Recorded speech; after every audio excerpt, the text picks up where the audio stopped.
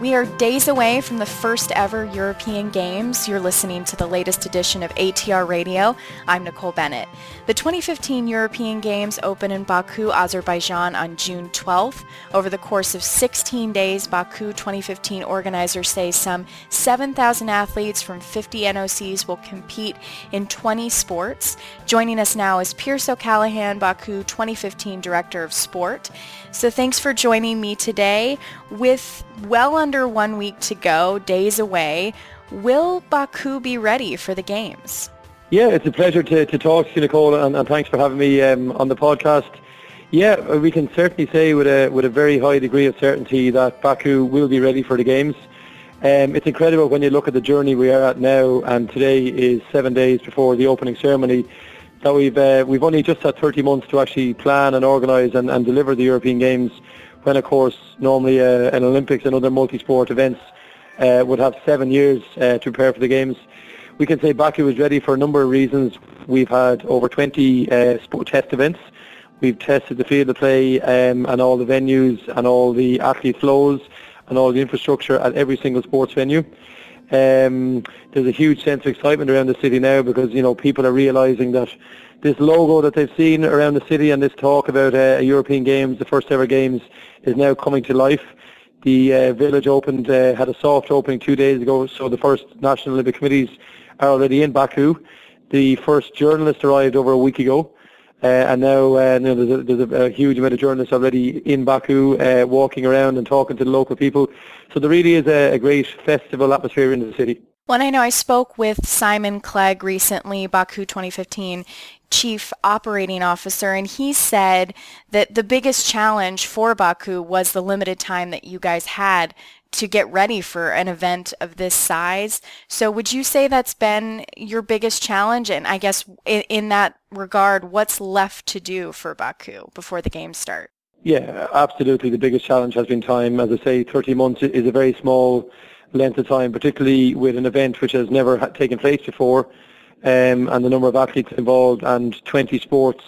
Quite frankly, there's double the amount of athletes for the European Games as there was in Sochi earlier on last year for the Olympic Winter Games. So it really is, a grand scale event. In terms of what's left to be done, they're just putting the final touches on the look and feel of all the venues and all the branding. All the contractors in terms of the results, timing and scoring, and all the lighting experts and all the TV broadcasters are coming into town this weekend just to set up their equipment in the venues. And that's really all that's left to be done. Next Friday evening at 8 o'clock, the opening ceremony will take place. But just before that, 2 of the sporting events will have kicked off with water polo and synchronized swimming. So the Games is very, very real, and in less than 7 days, the first events will have already taken place. And when is the Athletes Village opening? The Athletes Village had a soft opening this week, and by a soft opening I mean a number of the bigger National Olympic Committees like the British team, the Germans and the Dutch would all have brought over a lot of stock, a lot of logistic stuff in terms of canoes and bicycles and all the various equipment for the athletes. So they would always tend to come a few days early and actually set up their area of the village to be very much their own national feel. But the official opening of the Athletes Village is on Monday, and we're expecting the athletes to arrive, a larger portion of the athletes to arrive on Monday, and on Tuesday the training venues for most of the sports happening in the first week will open up, and then it becomes very real. And at the beginning of this week, I saw the press release about the Journey of the Flame through Baku that's taking place in the days leading up to the opening ceremony. So how has that gone? Again, this is an inaugural European Games. Have there been any mishaps? And what's the Journey of the Flame going to be like just days before the opening ceremony? Yeah, I think the Journey of the Flame has been a huge success. I think it's been way beyond anyone's wildest dreams. The flame was lit by the President of the Azerbaijan Republic, President Ilham Aliyev, a number of weeks ago, and he was in the company of the President of the European Olympic Committees, Patrick Hickey. And I think it's no exaggeration to say that everybody who was present on that night, and I was very lucky to be one of the few who was there, had a real sense of history taking place, that the first flame for the inaugural European Games was lit. Of course, it's synonymous with Azerbaijan as the land of fire, so it was a no-brainer that a Journey of the Flame would take place. It has gone all over the country and has passed within 1 hour of 99% of the population, so it's been very visible, not just in Baku, but in the regions, and it's quite a big country. It's a country of 10 million people. So within 1 hour of every man, woman and child in Baku, that flame has passed through. The response has been incredible. I mean, you asked the question, were there any mishaps? There were no mishaps, but I mean, the one thing we have done is probably underestimating how popular it could be, because the crowds of up to 40,000 have actually come to see the Festival of Fire taking place in each of the stops around Azerbaijan. And then now in the coming week, the flame finally arrives back into Baku from June the 7th to the 11th, so from Sunday until Thursday, which is the day before the opening ceremony. And this will take in 5 days of festivities around the city. It will visit most of the venues around Baku, and of course, because the schools and all the universities are on holidays at the moment, we're expecting huge crowds on the streets to see the flame finally arrive back in Baku. So you've touched on this a lot already, but the public seems excited for the games. You've got a lot of festivities and events planned for the days leading up to the opening ceremony. So I guess just to reiterate, you've seen a great response from the people in Baku to the games?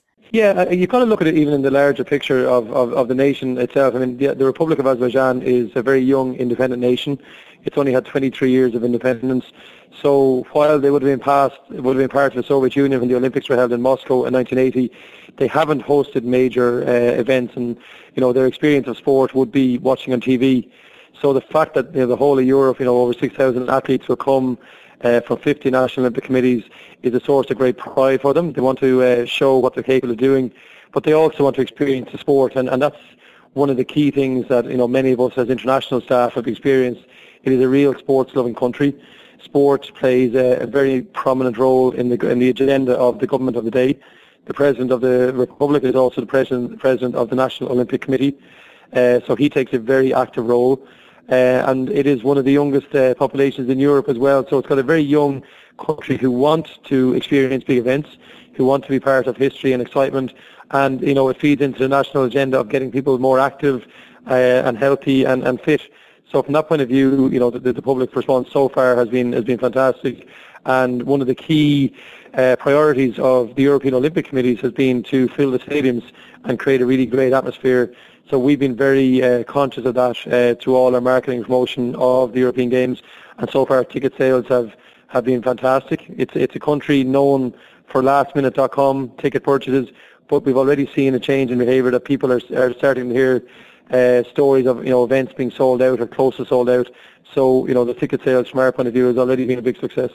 So in terms of media coverage, are you seeing, I guess you said journalists are already in Baku right now? Yeah, we've had accreditation requests for over 1,400 journalists so far, and a number of them are in Baku, given the fact that it's a week to go. Obviously, we're expecting the majority of them to arrive next week. But one of the big successes of the games, before they kick off already, has been the broadcast demand from broadcasters around the world and the television rights sales. So even just this morning, we announced broadcast deal in Africa, which would show the games in over 25 countries. We announced a deal with the Russian Federation 2 days ago, which brings the games 10 hours coverage a day in Russia, and brings the games into over 150 million households throughout that country. And so far we're on way over 100 countries around the world who will receive coverage. So even though there was a lot of curiosity in the beginning about what the European Games might hold, the fact that we've got 20 sports, and of the 20 sports, 12 of them will have Olympic qualification, has really caught the imagination not alone of the sporting public in Europe, but also of the media and the broadcasters. So the European Games will be coming to a television near you in the very not too distant future. All right, well, obviously lots more to come, especially next week as the games get underway.